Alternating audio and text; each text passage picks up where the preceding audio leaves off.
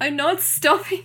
We are not. We have an hour and 30 minutes time slot here. We've got plenty of There's no time. hour and Kiki's like not that serious, okay? It's not. Can we just talk about the dog? The dog Jeff in Kiki is like the MVP because he brings the cat back and he's like the sweetest thing. And it's like the first time in anime that they didn't make a dog evil or turn it into like a hybrid with a girl. I don't know what anime you've been watching. The dogs are really sweet in anime. What do you? It's called The Full Metal Alchemist. Oh, Halloween. Hello. That is perfect for Halloween, I guess. Oh my god, that's what our costume should be. One of us has to do that. That's you. That's definitely you. Nope, I'm wearing my Sailor Mars costume to get us views. Okay. So you have to be... Are we getting that as a verbal agreement? Or are you backing out from that later? So, why did we watch Kiki then? Well, you completely botched that by going off about... I told you we do not have an hour and a half. Nobody listens to our hour and a half stuff.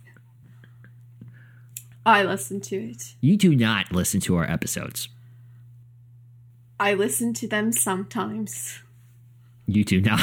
I do. The one I most recently listened to. You can't even name them because you don't know. You don't even know when we have episodes coming out. That's how involved you are with our show. I have to drag your ass onto... I think it was. I think the last one I listened to was the Sailor Moon one. Because I was curious about what the hell we even talked about. The end of this really became a mess. Good luck I know. with that. This is all your fault, man. Oh, you should edit this. I'll give this to you. No, it's your fault. It's your fault because you didn't want... If I edited, the bird shit's staying in. Why? I mean, why do we need to talk about the bird shit with Kiki? That had nothing to do with Kiki. I really wanted to share my story. We're not incoherent nature talk. How are we going to cut that part out when it's clearly funny? We're not going to cut it out. We'll just have us babbling over each other and the episode ends. That's incoherent geek shit for you. Oh my god, we didn't even talk about Kiki. All right, well, that's the one we didn't spoil. Did you even watch Kiki? Yes, I watched Kiki. Inuyasha isn't furry pollen. You don't know what Trigun is? Oh my gosh. No, why are you surprised? How they're like super OP and like Sailor Mars is over here with her psychic powers and her Rin Kyoto Bow down, bitch, like all that bullshit. Ooh. Incoherent geek shit. All right, today we have a very special holiday edition of Incoherent Geek Shit, and we are going to be talking about something Halloween related, aren't we, Sari? Oh, yeah, by the way, I'm Ion. That's Sari. Sari is a witch who is very thirsty, and today she is going to feast. So, what are we talking about today? We are talking about 3 Studio Ghibli films: Howl's Moving Castle, Spirited Away, and Kiki's Delivery Service.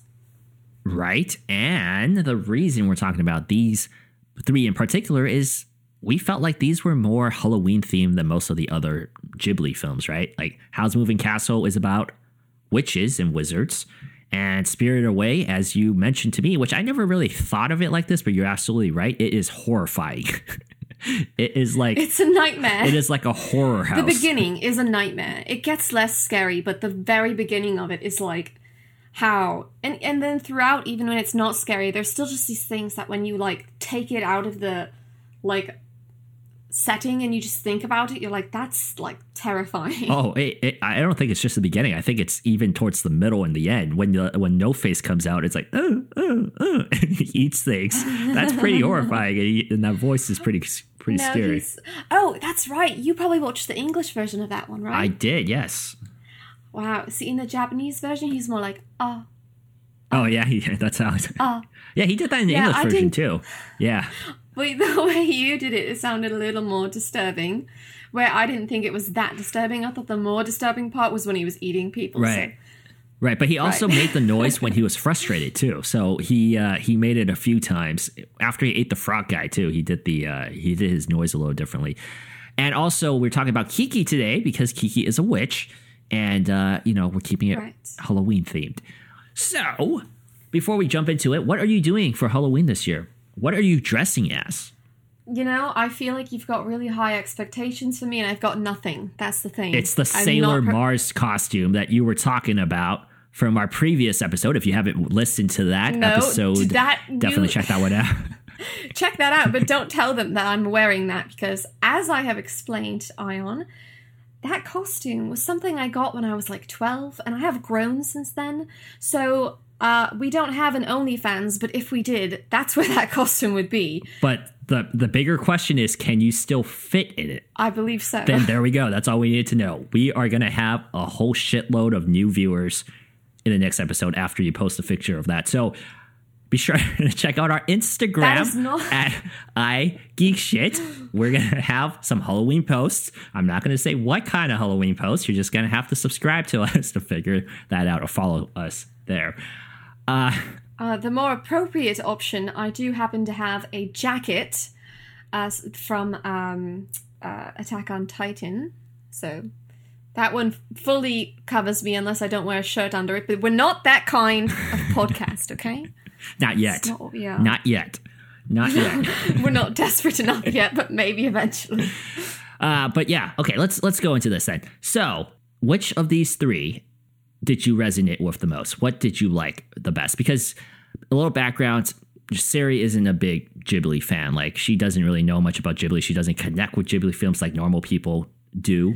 Yeah, I didn't even pronounce the name right at the beginning of this. I was like, is it Ghibli or Ghibli? I have no clue. Well, you are British, so Ghibli is okay. We accept that here. Ghibli, okay. Ghibli, it's I'm totally so fine. glad. Yeah, totally fine.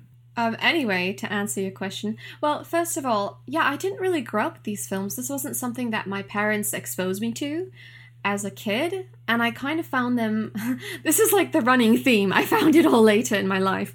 And so I had seen a handful of the Studio Ghibli films. I've seen, like, Mary and the Witch's Flower, the one about Marnie, I can't remember. Something Marnie. I've seen Kiki's Delivery Service probably once or twice before this. I believe I've seen Howl's before this. I've definitely seen Spirited Away before this. And I think Princess Mononoke. I'm probably forgetting some, but those are the ones I know for sure that I've seen. But I also kind of forgot most of it.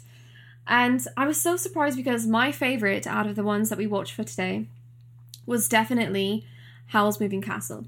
And I was kind of surprised by that because I didn't really remember. I was like, I'm sure that I've seen this. I know I've watched it, but I just don't remember it at all. So I thought, it must not have meant much to me for me not to remember it. But then when I watched it this time, I was so entranced. I just enjoyed it so much, and I felt like the kind of themes of the show was so relevant to 2020. But which one was your favorite? Well, I mean, don't worry, you're going to forget about it in a week, and then we'll go through this again later. But out of the three, I have to say I've always been a fan of Howl's Moving Castle, although I have gotten a little hostile reaction from fellow anime fans over that, because honestly, I do see what a lot of people say in criticism in terms of that. There is a lot of things there that departed from classic Ghibli, and that was kind of, I wrote in my notes watching this, I kind of miss the whole fantasy fairy tale type of story that Miyazaki and Ghibli provided us with, because Howl's Moving Castle really was the last kind of magical fantasy story that Ghibli ever made. Because after that, Miyazaki did Ponyo, which is the mermaid kind of child thing. Yes, I've seen that one too, actually. Very awkward film. It's a fish. Yeah, fish or whatever she is. Yeah.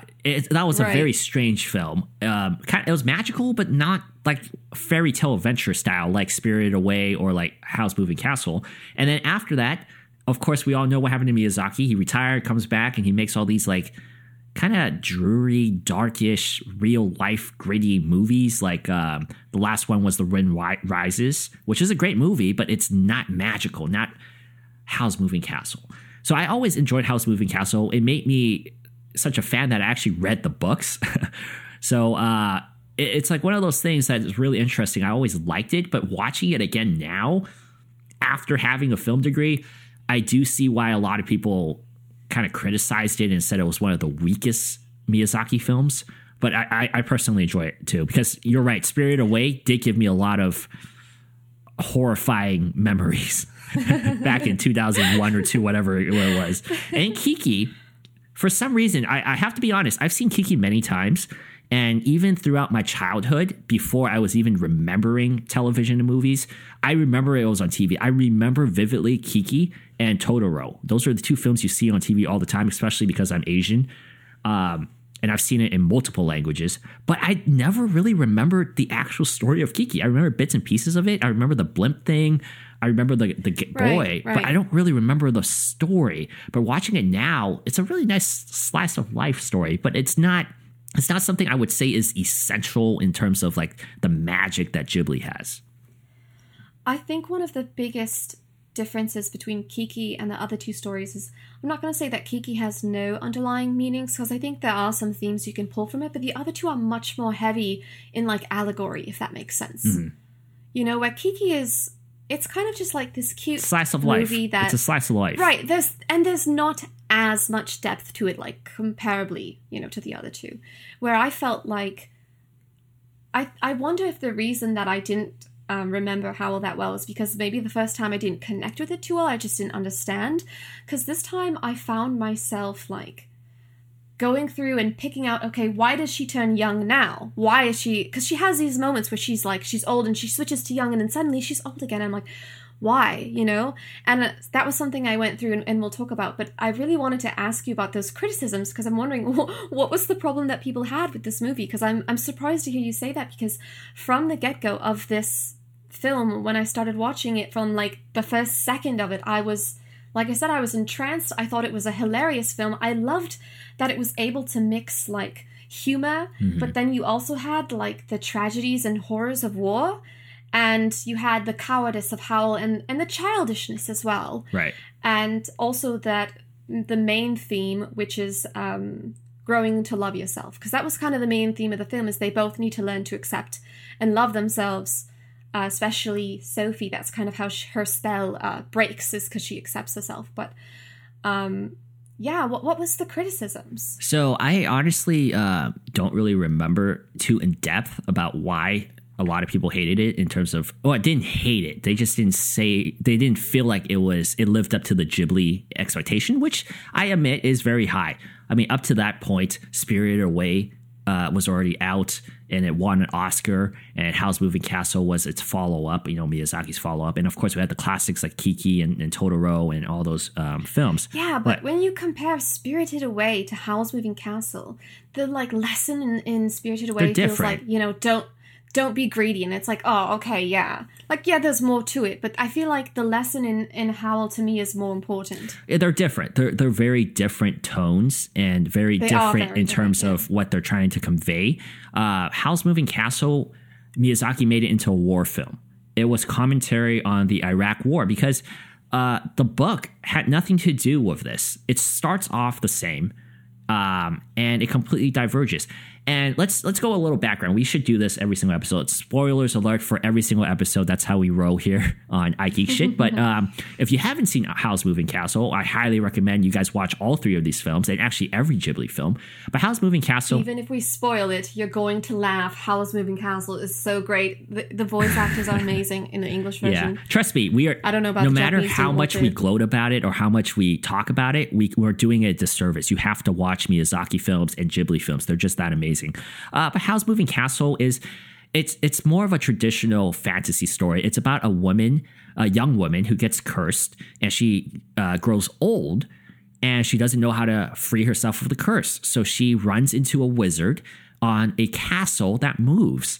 And throughout the adventure... What? I'm laughing because the line she says... What a dump. Yeah, what a dump, yes. This isn't a castle, that's what she said. It wasn't a castle, right? It's like and okay, so that leads me to one of the criticisms that Howl's Moving Castle got, not from me, but I just remember this. So the book was a very serious book, but it had nothing to do with war, and it was a castle. Howl's Moving Castle, Miyazaki style, was not. So a lot of people felt like this movie was a parody of the book. And I understand that. As someone who actually read Diane Wynn's book, I see that. I understand that it's kind of the differences between the decades that the books were out and the film was created, it's drastic. So of course things were changed.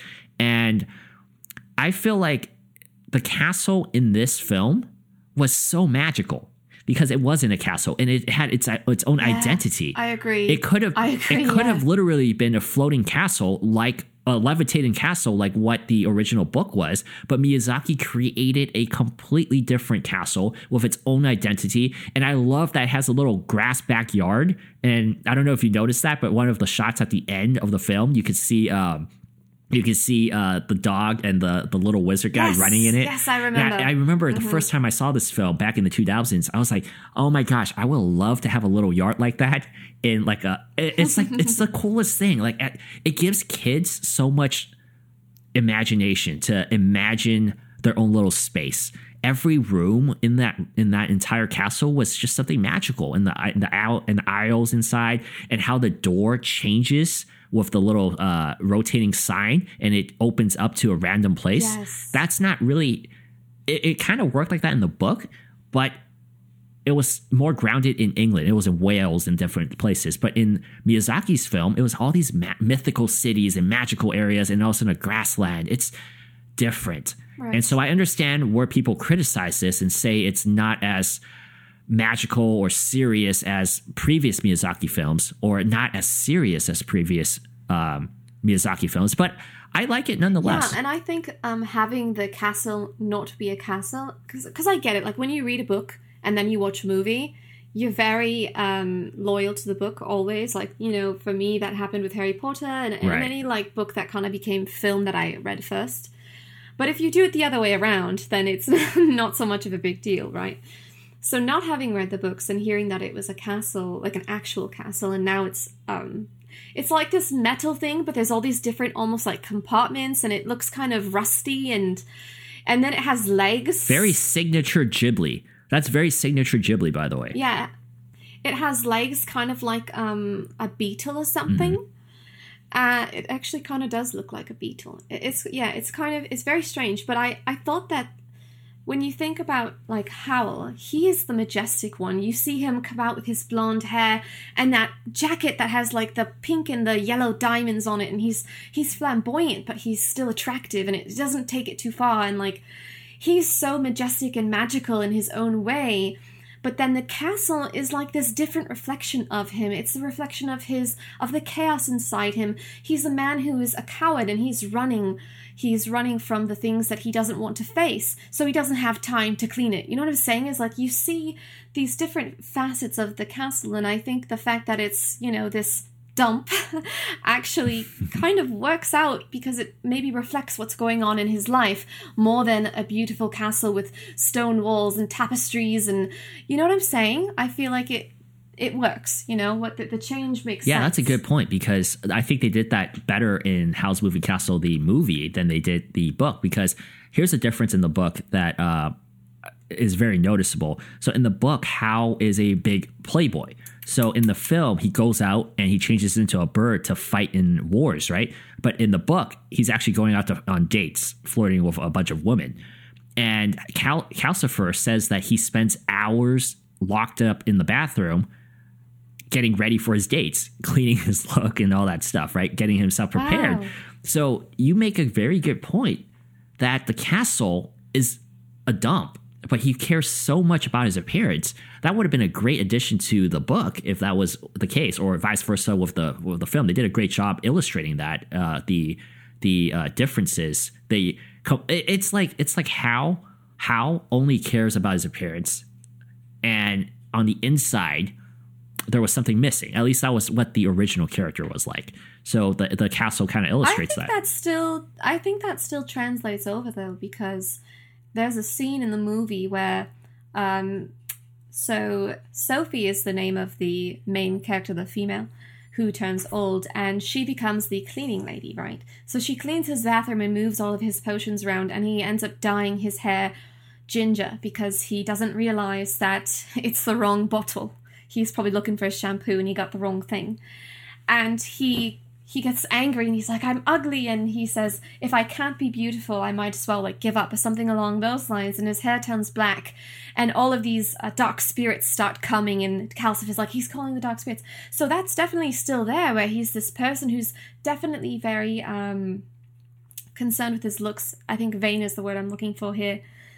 And so that, I think that does still it does still cross over to the movie from the book, that he's very concerned with his appearance, but maybe is missing something inside. And I one of the things I loved about this movie is I felt like Sophie, you see Sophie with her family, and I do think her sister cares about her, but her mom betrays her, for one, when she tells the Solomon lady, like, she brings in that worm thing. She gets that, paid like, off to do the bidding of right, the main villain in the film. Right. And even then, you know, her mom is like always leaving, and Sophie's the one who's got to take care of the hat shop that they run, and her sister's very beautiful and she's always getting compliments. And it felt like Sophie kind of felt like she didn't have much, you know, like she had her hat making, and that was about it. Like, she didn't seem to have the best relationship with her family. Clearly she cared about her sister, and I think her sister did care for her, but they just didn't seem that close. And I think what Sophie and all of the other characters who end up living in the castle, so there's a little boy, Markle, and there's Howl, and then Calcifer. And I think they all together create a family. They create a new family together. And I thought that was one of the beautiful parts of the movie, and I think that might have been maybe what Howl was missing, because it also says that he was alone. He shows Sophie this little teeny cottage on like a little lake or a pond or whatnot, and she goes, "You were alone?" Because he said, "My uncle gave me this." And so you find out that his life too, he grew up alone, and she also, I believe her father passed away. And so I thought it was very beautiful that even though it's such a cliche in movies that, like, oh, it's true love's kiss or whatever that breaks the curse, in this movie it was love, I think, that ultimately broke all of their curses. But it's done in a way that it doesn't feel so cliche, and it actually feels very heartwarming, and like it's just beautiful. It's just such a nice, like, message overall, that they all, and it's different types of love too. Like for Sophie, I believe largely it's self-love, but you do see some bits of like other people, like Howl, because he gives her like that beautiful field with all the flowers. So she gets help along the way, but I think part of it is that she learns to love herself, and that's why her curse is broken, that she becomes confident and accepts herself and loves herself, and at the end she thinks her hair is beautiful, when throughout the whole movie she keeps saying that she's not beautiful. So I thought it was cool that she thought at the very end that her grey hair was beautiful. And for Howl, I think obviously his curse gets broken because Sophie figures out that his heart was Calcifer, right? So she breaks, that was like the hugest spoiler ever, but she figures that out. So for him, I think it's like a familial or like romantic love that really ends up being the key to figuring out what the way to break his curses. So it's really cool that it's different kinds of love. It's not just romance. And then, of course, we have the Scarecrow guy, which his was true romantic love, because Sophie kisses his cheek and then his spell is broken. Yeah. So it's really neat. Yeah, it's interesting because in the original novel, Sophie, the reason that is explained as what it is she was the oldest child. She actually has two younger sisters, and she lives in a world that fairy tales exist. So the oldest is always not a curse, but in some ways a curse. She can never accomplish anything. She can never marry a prince. She has to be the sibling who is left out because she's the oldest. Apparently that's a fairy tale trope. And oh, okay. Yeah, so that's basically the premise of that story. And in the book, it focuses a lot more on her relationships with her sisters, especially her sister who actually was cut out in the film. So that should explain a lot more of they replaced her with kind of like the Scarecrow guy and things like that. And you're right, she finds her own family. So instead of reconciling with her family, she makes a new family in the film. So that is a big change. And I do like it here. Like, I like what I think you were saying this when we were talking about this film, but the family isn't blood. Family is who you make of it. It's who you find yourself to be comfortable with and who you want to be with, who makes you happy. And it doesn't always mean it's people who you were born with or born into. And this film really shows that. They have that really nice message of like this band of misfits growing into a family. And it even shows because Calcifer is kind of like the genie in Aladdin. I even said the inciting incident of this film reminds me of like Jasmine meeting Aladdin. How Hal goes and saves Sophie from the guards by hitting on her, saying that they were dating or something, kind of the same way as Aladdin. Well, in this film, I feel like Calcifer is like the genie. So Calcifer basically gains his freedom at the end because he's no longer tied to Hal, but he still comes back because he loves Hal and the friends that he gained from that. It's his family too. So I found that really beautiful and heartwarming. By the way, I have a conspiracy theory that the Solomon lady is the one who cursed Harold because the falling star that he ate looks a whole lot like her magic. Just wow. saying. Okay, I could see that for sure. Yeah. Oh, do you also feel like I don't know why she would do it? Do you also feel like it might be a self-fulfilling prophecy? Because do you think Hal, as a kid, saw adult Sophie yell for him? Yeah, I don't know, because she really like ends up going into the past and she tells him to come to her in the future, right? After he eats it, because she's figured it out. So it maybe. Yeah, there's a few things in this film. I mean, that I've seen this film multiple times. I still don't understand. Like what you were saying earlier. Why does she change from old to young to mid-old to? I've still never really fully understood that. I have a theory. My theory about this is it's all about her perception of herself. Mm-hmm. So I've got a couple like notes on this. So the biggest thing about Sophie is she believes that she's ugly. And she sees her sister. Her sister's always got men and people going, what's her name, Letty? Oh, hi, Letty. They're always greeting her. They're always talking to her. She's very clearly popular. And she looks like her mother. Okay, and Sophie doesn't, right? And the other thing about Sophie is her fashion is not very flamboyant. Maybe she's just not interested in that. Maybe she thinks it doesn't suit her. But you can see there's like major differences. Like you see her sister's wearing eyeshadow. It's like purple or blue or something. And Sophie's not wearing any of that.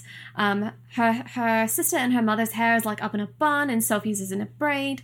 So she's very clearly not the societal standard of beauty in this time period, right?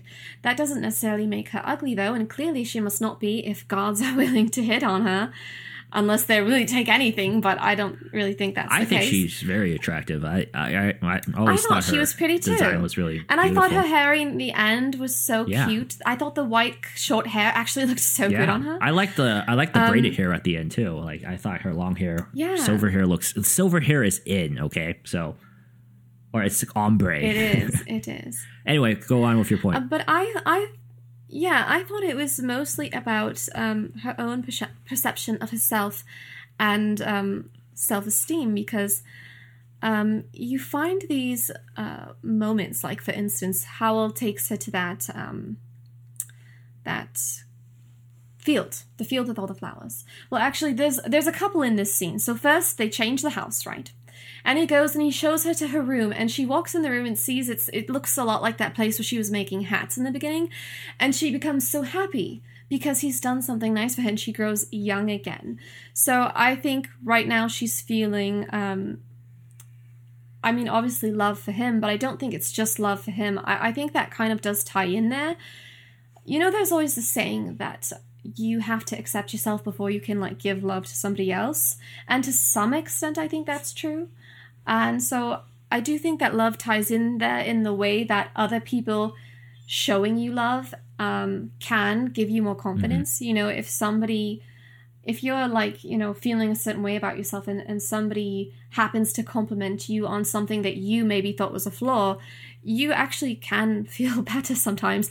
And when people acknowledge your worth and your talents and things like that, it does make you grow more confidence in yourself. So it's something that other people can affect, but that you also have to work on yourself. So I think that Howl is affecting her and helping that change, but that she's also coming to it herself. So I think in that moment, he does something nice for her in giving her this room that's like the one she used to have. So she lights up and she becomes young again. But the line that he says after that, because she asks him why he did it, and I think until he says this line, she thinks it's because he loves her. At least he cares about her. And he says, "You deserve a room befitting of your station." And she takes that completely the wrong way. She goes, "I'm just the cleaning lady." Because the room isn't anything spectacular. It's not a luxurious room. It's just the room that she used to have, right? The room of somebody clearly middle class. So she takes it completely the wrong way and immediately becomes old again, because her self-worth in that moment, she's reminded by his words, even though they're misconstrued, I believe.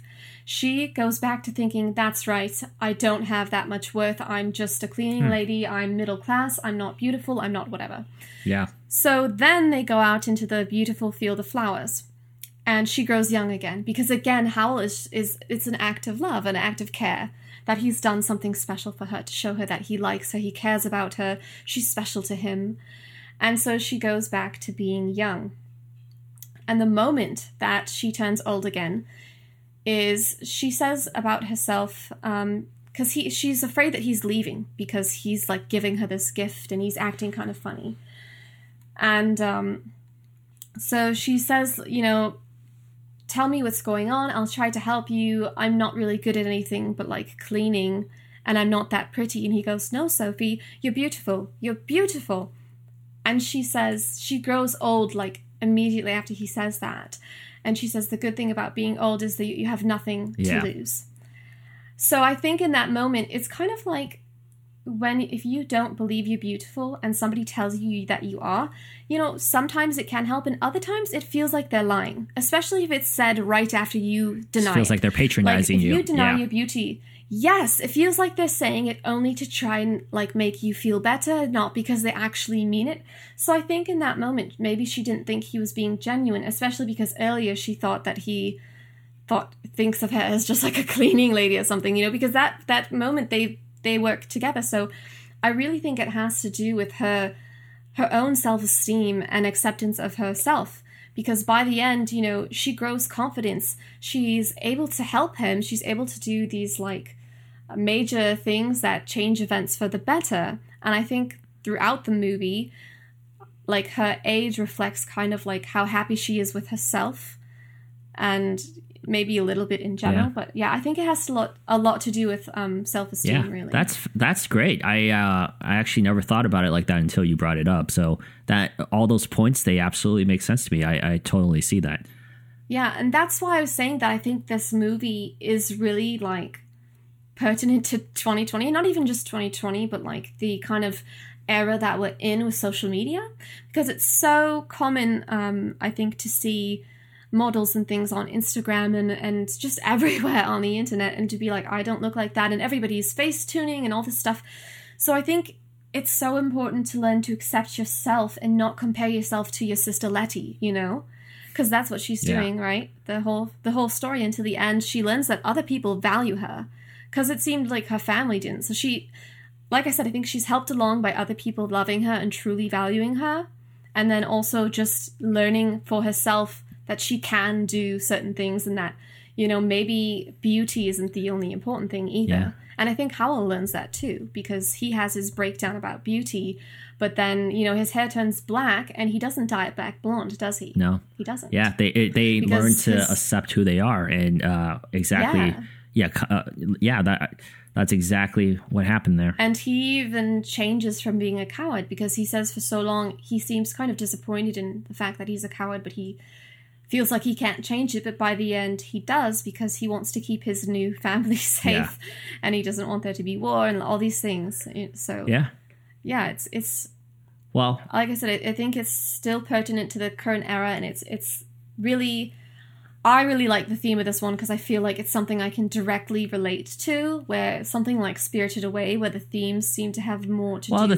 the themes for both have a lot of stuff that are similar too. Like in Howl's Moving Castle, they did put themselves in a position to self-sacrifice for one another because they grew to have a bond. And that transitions us over to Spirited Away because that also has that. And also Kiki also has that as well because Kiki also does do that at the very end in the third act. But let's talk about Spirited Away. So Spirited Away is the only Studio Ghibli film to win an Oscar. So that is a huge deal. I remember when they won, everybody was talking about it. I think it was the first time that anime really was on the forefront of American films. And watching this again, I haven't seen Spirited Away for a while, but I hear the music all the time. Like everybody listens to the soundtrack of Spirited Away. It's one of the greatest soundtracks of all time. And you could just go on Lo-Fi. Is it Lo-Fi or Lo-Fi? I always say Lo-Fi, but I think it's Lo-Fi. Whatever I think it's Lo-Fi. Yeah, whatever the music stuff is called, there's always a Ghibli track with Spirited Away in it. And I always listen to stuff like that, and it's just so calming. You know, the minute Spirited Away started playing, it just brought me back to that time period in the 2000s. And it's like I'm a child again watching it, and I'm horrified. I'm horrified by everything going on. And the funny thing is, I've always been super fascinated with abandoned spaces, especially amusement parks. There's one in Japan that's really interesting that I used to watch YouTube videos on. And I completely forgot that this was the inciting incident of how Chihiro, our main character, gets into her magical world. So what happens is Chihiro, our lead character, is a young middle school kid who is moving with her parents to a new place. I think her parents are starting a new job in a different city. And before they go to their house, they came across this abandoned amusement park, and her dad and mom want to check it out, and they find this food stall with food. So her parents start eating, and all of a sudden the sky starts getting dark, and spirits start coming out, and her parents turn into pigs. Like the most, and it's the most terrifying part of the movie. Pigs, and she's yelling for her parents, like, "Help! Oh my gosh, let's get out of here!" And then her parents are pigs. And then we find out that this is a spirit world, and there's a bathhouse for spirits, and there's a boy named Haku, who is there to assist her, and they go on their own little journey to try to help her gain independence to free her parents, and that's the premise of the film. Right. She wants to free them and leave. Yeah, free them and leave this horror house. Just like Halloween. It's perfect for Halloween. Although I don't think any of us should be going into haunted houses this year. So please, if you go outside, public service announcement, wear your mask. It's Halloween. It's okay to wear a mask. But one thing I do have to say, just off the bat from Spirited Away, now that I'm an adult watching this, I really appreciate the animation on here. Chihiro's running movement is one of the best things I've ever seen in animation. Do you know what I'm talking about? Kind of. Okay, so when she runs... I feel like I didn't pay as much attention. Oh, really? Okay, so when she runs, she puts both of her hands up. And it's just the most dainty running motion you'll ever see in any animated... No, I'm serious. I'm serious. Like, when she runs, her hands jiggle left and right, and it's above her head. It's swaying up and down, and every time she starts running, it's like that. It's such a detailed film that that's why they won an Oscar. It's so detailed. There's so many little things here that is so unique to this film and to the action that these humans do, because everybody runs a certain way. But when you watch a lot of animated shows, animated films, it's a very generic running motion, right? Chihiro, like, next time you watch it, look for the way she runs. Every time she runs, she puts her hands up next to her head, and it just sways back and forth. It is the coolest thing ever. I love that running movement. And that's why Spirited Away is such a legendary film. Yeah, I didn't notice the hands thing at all. I think what it's like what I noticed about the film was like stinky, scary monsters barfing, and like it's funny because when we were planning this episode, I was like, oh, we should do a Halloween episode, and Ion's like, okay, and we're talking about what to do, and we come up with, anime. We're like, oh yeah, we haven't actually done that much anime, and it became to Studio Ghibli, and he was originally gonna he threw out a different movie than Spirited Away, and he originally was like not against it, but he was like maybe not Spirited Away, and I was like, what are you talking about? This is spirits that are like scary looking, and like this is the perfect Halloween movie. And when I watched it again, I was reminded of that because it seriously is like horrifying. The first, yeah, it's like especially when she first gets in there because all of the demons look different, and then even when she's like no longer scared, like that stink monster that comes in that is actually what the dragon, the river dragon or something. It's like, oh, it's the most disgusting thing. It's crazy how much disgusting things they have in this film. It's like, I don't know, I'm just like, how did they think of this? If it was bad for you, as somebody who has a phobia for vomiting, emetophobia, that was very difficult for me to watch when No Face was just vomiting everywhere nonstop, and it was like the gray shit that was coming out, like mud. Gross. It was just like the nastiest shit ever. It makes you think of like sewage. Yeah, It just doesn't. Ugh. Yeah, I had a hard time watching that. Yeah, it was so gross. And in this film, if something it made me think of was like, you know how you tell children scary stories so that they'll like, you like try to scare them into being good? That's what kind of like what I thought Spirited Away almost reminded me of. Not that Chihiro was even like that bad of a kid. She was pretty whiny, she's though. Like, that's one thing I remember. She was whiny. I thought she was the whiniest person ever when I was a kid. I was so annoyed with her. No, I agree. I think she was super whiny, and the whole time her parents are just like, oh, whatever. Speaking of the scene where they actually like first go into the tunnel, what I thought was really interesting was that there's like a wind that blows, but the only person's hair that moves is Chihiro's. Like her parents' hair doesn't move. Yeah. So it reminded me of that. Haku. Maybe. It reminded me of that saying that like children and animals can like sense the supernatural, like spirits and ghosts and things, but like adults can't or something. That's kind of what it made me think of, because her parents were like totally oblivious, and she's over here like, I'm going to stay in the car, and then she's too scared to stay in the car. Yeah. But she had the right of it. She knew they shouldn't be going in there, and she was correct. Although if it was you and me, we would be horrified too. Like I would be shitting in my pants. I would. She has an excuse to be a whiny child. That was horrifying. If you asked me to go into an abandoned anywhere that was like apparently haunted, it would depend on what it was, but I would probably be like, I don't really think so. Well. So our audience doesn't know where you're from, but I do know. There's a lot of awesome abandoned places from where you live. So you should check those out. That might be your Spirited Away journey. You might find your true love. And speaking of that... Oh, my... Speaking of that... That's only... Water. Exactly. Only a nature environmentalist society of Japan could come up with a story about a girl falling literally into and in love with a river. that can only come from Japan. That's amazing. Well, I mean, considering the tentacle hentai they've got, I'm sure it'll work out just fine for her. All she's got to do is get in again, you know? Just get in the water. Wow. And there you go. All right. Well, that's no, we can't talk about that. Nope, we don't want the FBI closing down our shop here. But one thing I did love too about Spirited Away after watching it as an adult, and I didn't notice this as a kid, it was just magical. But seeing the economics and the hierarchy of how the spirit bath house works, that was fascinating to me. There's so many different layers and levels of operation there, and it's like a well-oiled machine. It's like a hotel. You know, there's management, there's people cleaning, there's caretakers, house takers, scrubbers, and they each have their own job. And you got to see all of that functioning in this film in a short period of time. I thought that was amazing. Like the hierarchy here was just awesome to see, because it isn't a real thing too. This is a spirit bathhouse. We don't have those, you know? So it was really exciting for me to watch something like that.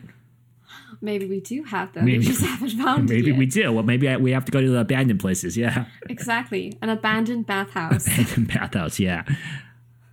Dude, abandoned bathhouse sounds nice. You get a bathhouse all to yourself? Like, yeah, that sounds epic.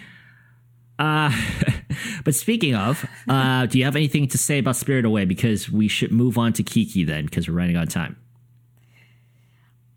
We're running out of time already? We are. You spent a long time explaining how.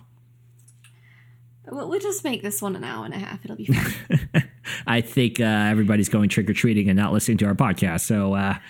It is a Halloween special. They can listen to it while they're trick-or-treating. We don't want any kids to cry always going to be, and miss out on trick-or-treating, although kids probably shouldn't be listening. There's always going to be the pansies driving around in the cars instead of being... oh, wait, he lives in California. It's actually probably warmer. He lives where I live. It's quite cold. And so some people tough it out and other people's, like, the parents just drive them around in their cars and they get out at, like, every stop. Which is, like, it doesn't make a lot of sense. I think they might do, like, portions. I don't even know. How do you do that? Well, I mean, the streets are pretty narrow in London, so I don't think you guys have that difficult of a time. Well, anyway, speaking of a magical European kind of city...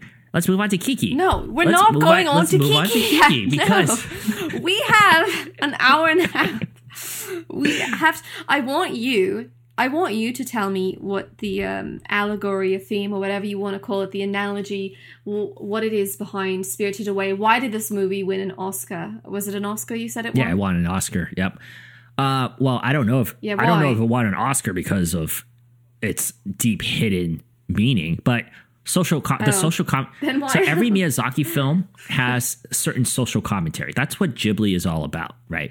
So I know you're not a huge Ghibli fan, but Miyazaki is a huge... No, that's not true. I like Ghibli.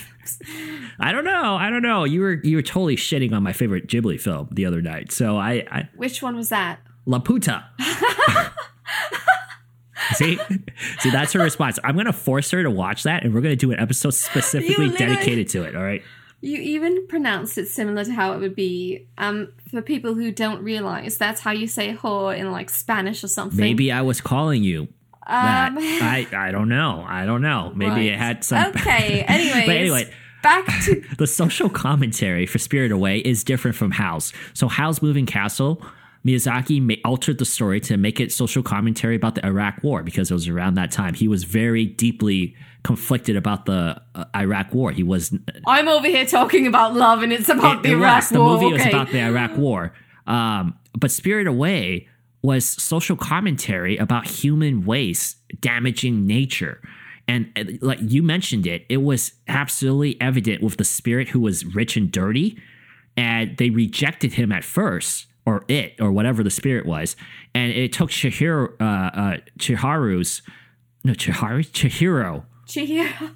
Oh my gosh, I wrote Chiharu halfway through. She's a Chihiro. Chihiro. It took Chihiro being such a pure-hearted, nice person to help anybody that she was able to pull out all the waste. And she kept pulling and pulling. There were bikes and just a bunch of shit that was just pollution. And... yeah, in the river. Okay, that's very evident. I don't know why I didn't realize that part. They realized that was not a dirt spirit or whatever they call it. What do they call it, Sari? Right. A stink spirit. A stink monster. They called it a stink monster or a stink spirit. But at the end, they find out it was a nature spirit who is really rich and abundant with resources, and he paid them with gold after. So that was a whole... Right, they made a lot of money off him. Exactly. Him. So that was social commentary about how we dismiss beauty of nature and we trash nature, and then we don't love nature because it's trash, because it's our fault. You know, it sounds so obvious when you say it, and I didn't even realize it when I was watching because I was so hung up on No Face. I was like so hung up on thinking about his purpose in the plot and like what his kind of background was. Mm-hmm. So for me, I kind of thought, because No Face I thought was a very interesting character because he starts off, he's like outdoors and she lets him in, and they didn't want him to come in because he was a No Face, right? And he ends up eating people and whatnot. And so I thought it had a lot to do with like greed, but it does go beyond that. Because he says that he's lonely. So I thought there were a few themes here, greed being a big one, but then also that like money can't buy you happiness. It felt like No Face was just trying to buy people and buy happiness because, you know, he kept trying to give Chihiro things and she kept denying. She said, I don't need that. You know, I don't need it. And she was the only person who was nice to him without getting paid for it. everyone else was all over him because he could create gold, right? And then at the end, it turned out to be pebbles, or it changed into pebbles at the very least. And so that's kind of what I thought his thing was. It was like, it showed how detrimental like money can be, because everybody who was obsessed with money in the film ended up in some sort of disaster. Like No Face ate them or caused like some sort of problem for them, you know? I feel like, that you make a great point. I see that as well. But for the No Face thing, one thing I saw that I linked him with was the baby. So in this film, Baba, who was, I guess, the main antagonist who owns the bathhouse, he has a huge ass baby. This baby has a huge ass as well, which you actually see in the film. But you do. But the baby, FBI knock and knock. the baby and No Face have a lot of similarities here, because they're judged and they're viewed without anybody actually knowing who they are. And Baba loves her child, but she doesn't know her child. She kept her child locked up for so long, and she's only basing her. She coddled it. Yeah, she coddled it, and she only based her emotions off its appearance, the baby's appearance, to the point where when the baby gets turned by his aunt into a mouse, Baba didn't even notice her child was no longer her child, and that she didn't know. There was a scene where the mouse was actually she didn't recognize him, right. And that's the whole social commentary Miyazaki was having here too, that we judge so much on appearance. Everybody didn't give No Face a chance. Because he's a No Face, they don't let his kind in, because he's a monster that eats people. Chiharu, because I guess part of it is she's naive. She's never been to the spirit world. She doesn't know the spirit. She lets him in. She was worried that he was getting rained on. That pureness, that kindness, and that's something that we can learn as a society, and that's what Miyazaki wanted to show. Same thing with the baby. The mom, all she cared about was the appearance of the child, the being a baby that she can coddle for her own enjoyment, and she never really understood what the baby actually needed and what the baby actually is. So that's the social commentary I saw there. Yeah. The baby reminded me very much of Rapunzel, because even though Rapunzel was made after, at least the Disney version of it, because the baby says to Chihiro, he's like, I can't go outside, I'll get germs or something like that. Like his mom tries to scare him into staying in, just like what happens in Rapunzel. Yeah. There's like the whole song about it, like ruffians and thugs, poison ivy, quicksand, cannibals and snakes to play. That's the song lyrics. Yes, I know them very well.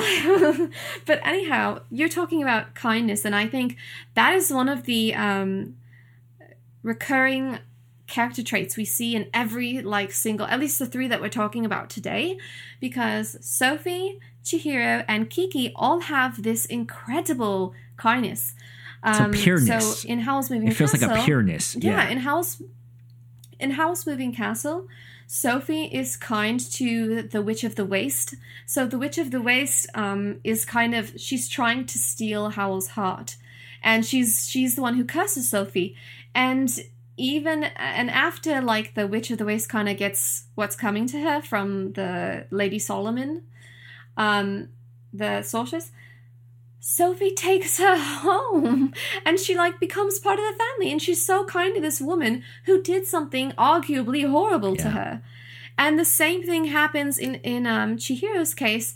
You know, the No Face doesn't directly hurt her, but he does chase her down, and he eats people, and he does arguably horrible things, and Chihiro forgives him and is like, yeah, whatever, come with me to go see Yubaba's sister and fix things. And then he finds a place with Yubaba, or not Yubaba, but her sister.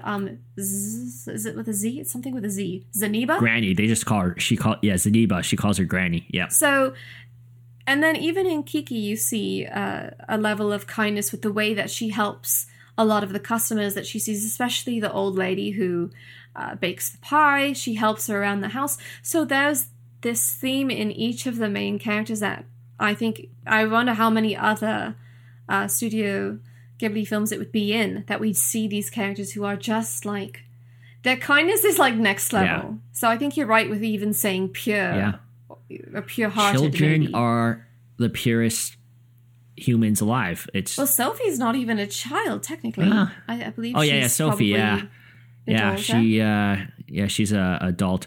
But yeah, I mean, in Spirit Away, with the whole thing that you just mentioned there with Chihiro, I mean, you can even go further with the baby and the crow. I mean, they kind of sabotaged her a little bit, and Haku almost died because of them, and she took them with her just like that. She could have abandoned them. Yeah. I mean, in that scenario, she's against the clock.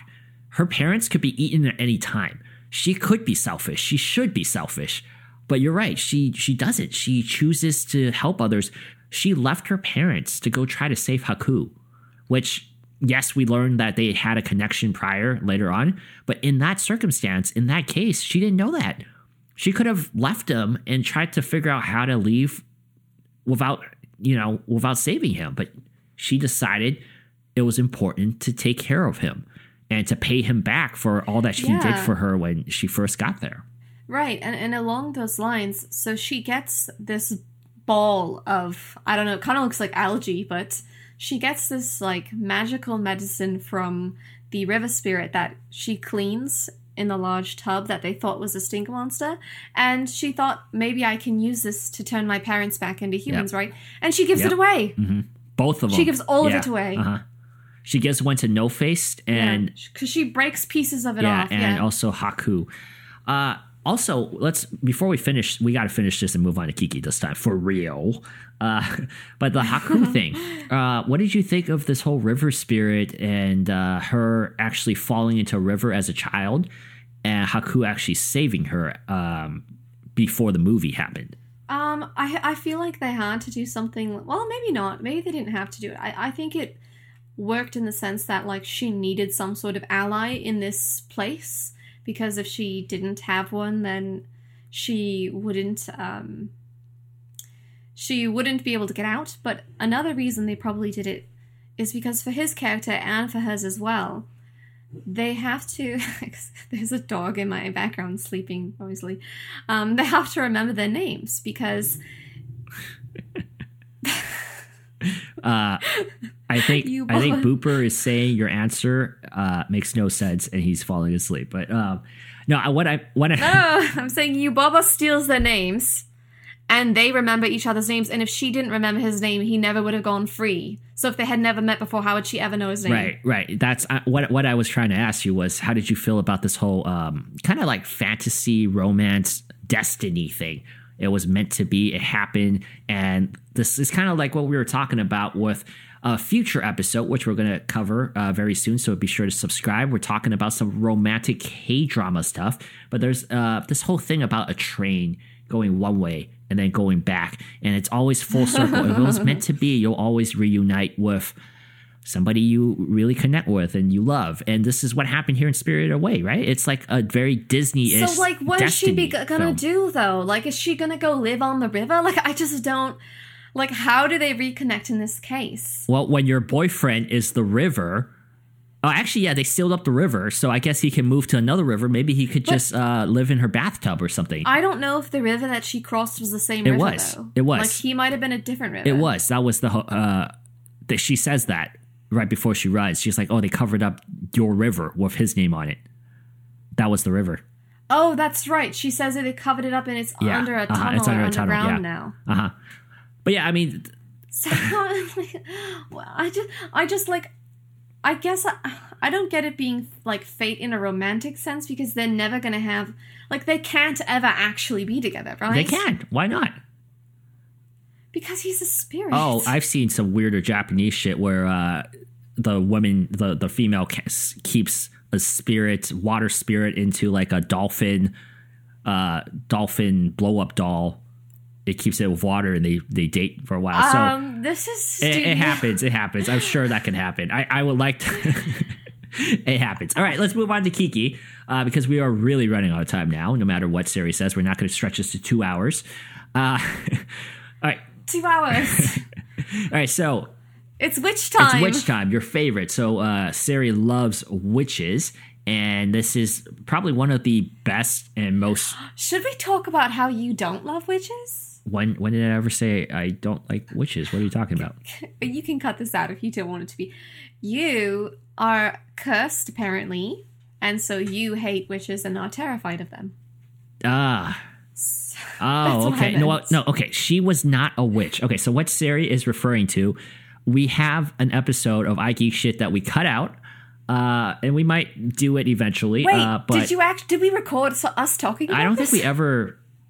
It was scheduled, but certain things happened. It was early on in our schedule. But basically, we were going to do an MMORPG life romance backstories, okay, right? I get what you're talking about. The one that we never Right. did. So we planned an episode. Both Sarah and I have had online romances with MMO players. No, you're getting too far away from the point. And, here. it's We just a should go backstory. It's a keep it. backstory. She was not.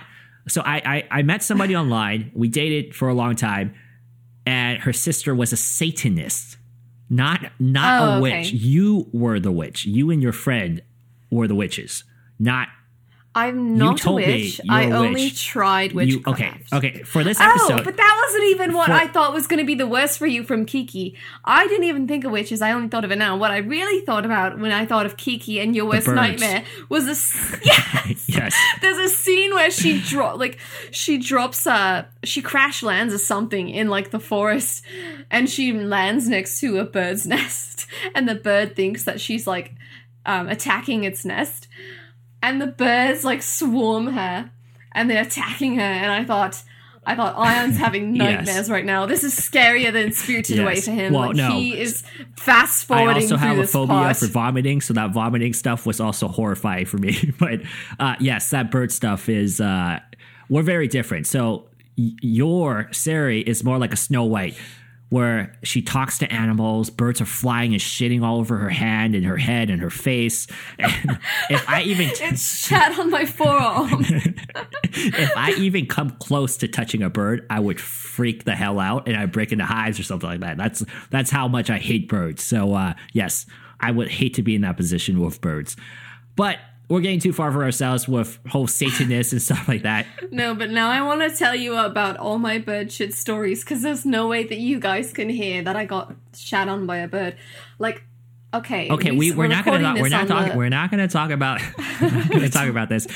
All you need to know, We are. ladies We're and recording gentlemen, on the 13th in a couple of days. ladies and A gentlemen, bird we're not pooped recording. on We're my not recording on the 13th. This is episode 13. I realize that we messed up too. This is episode 13. We're not. This You is. said I that know. in the I know. I beginning, and realize. we are recording on the No. 13th, and it's the 13th Are we episode. recording on? Is it the 13th The right bird now? shat on my arm. A couple. It was until it is for you. It was Wow. for me as well, but now it's at past midnight. Okay, but anyway, lots of 13s here because it is the Halloween episode, so we made sure that we've got all of the like lucky Halloween 13s going on. So anyway, a couple days ago, I was enjoying the weather. This is the most incoherent we've been in a long time, guys. No. Just all you need to know, ladies and gentlemen, is that Sari gets shat on by birds all the time. Okay, so that's all you need to know. No, it's only That's happened twice. The other That's time two more than most people. was when Let's get back to Kiki. when I was in Let's college. get back to Kiki. Let's get back to Kiki. We're already an hour in. We don't need to be talking about birds I taking a was shit on you. walking We've already gotten with, very probably like sexual a with the dog, tentacle stuff. We don't And need it this shat fetish on my thing. shoulder, Oh my and I God. zoomed. I We zoomed are- back to my apartment and took a shower. We're 'cause it trying to was keep on my this safe for shoulder, work, and I was even though we're wearing not a safe for work. short But- sleeve shirt. Let's just So I okay. could You just know what? watch- Let's just I end this. could just Let's just watch end this film. episode. Everybody, go have a great Halloween. No. Go trick or treat. Bring your children to trick or treat. I'm gonna bring my daughter We- out to trick or treat now we because she didn't needs talk to. about Kiki. We're gonna cut out Kiki because You don't have a daughter. Oh wait, I'm your daughter.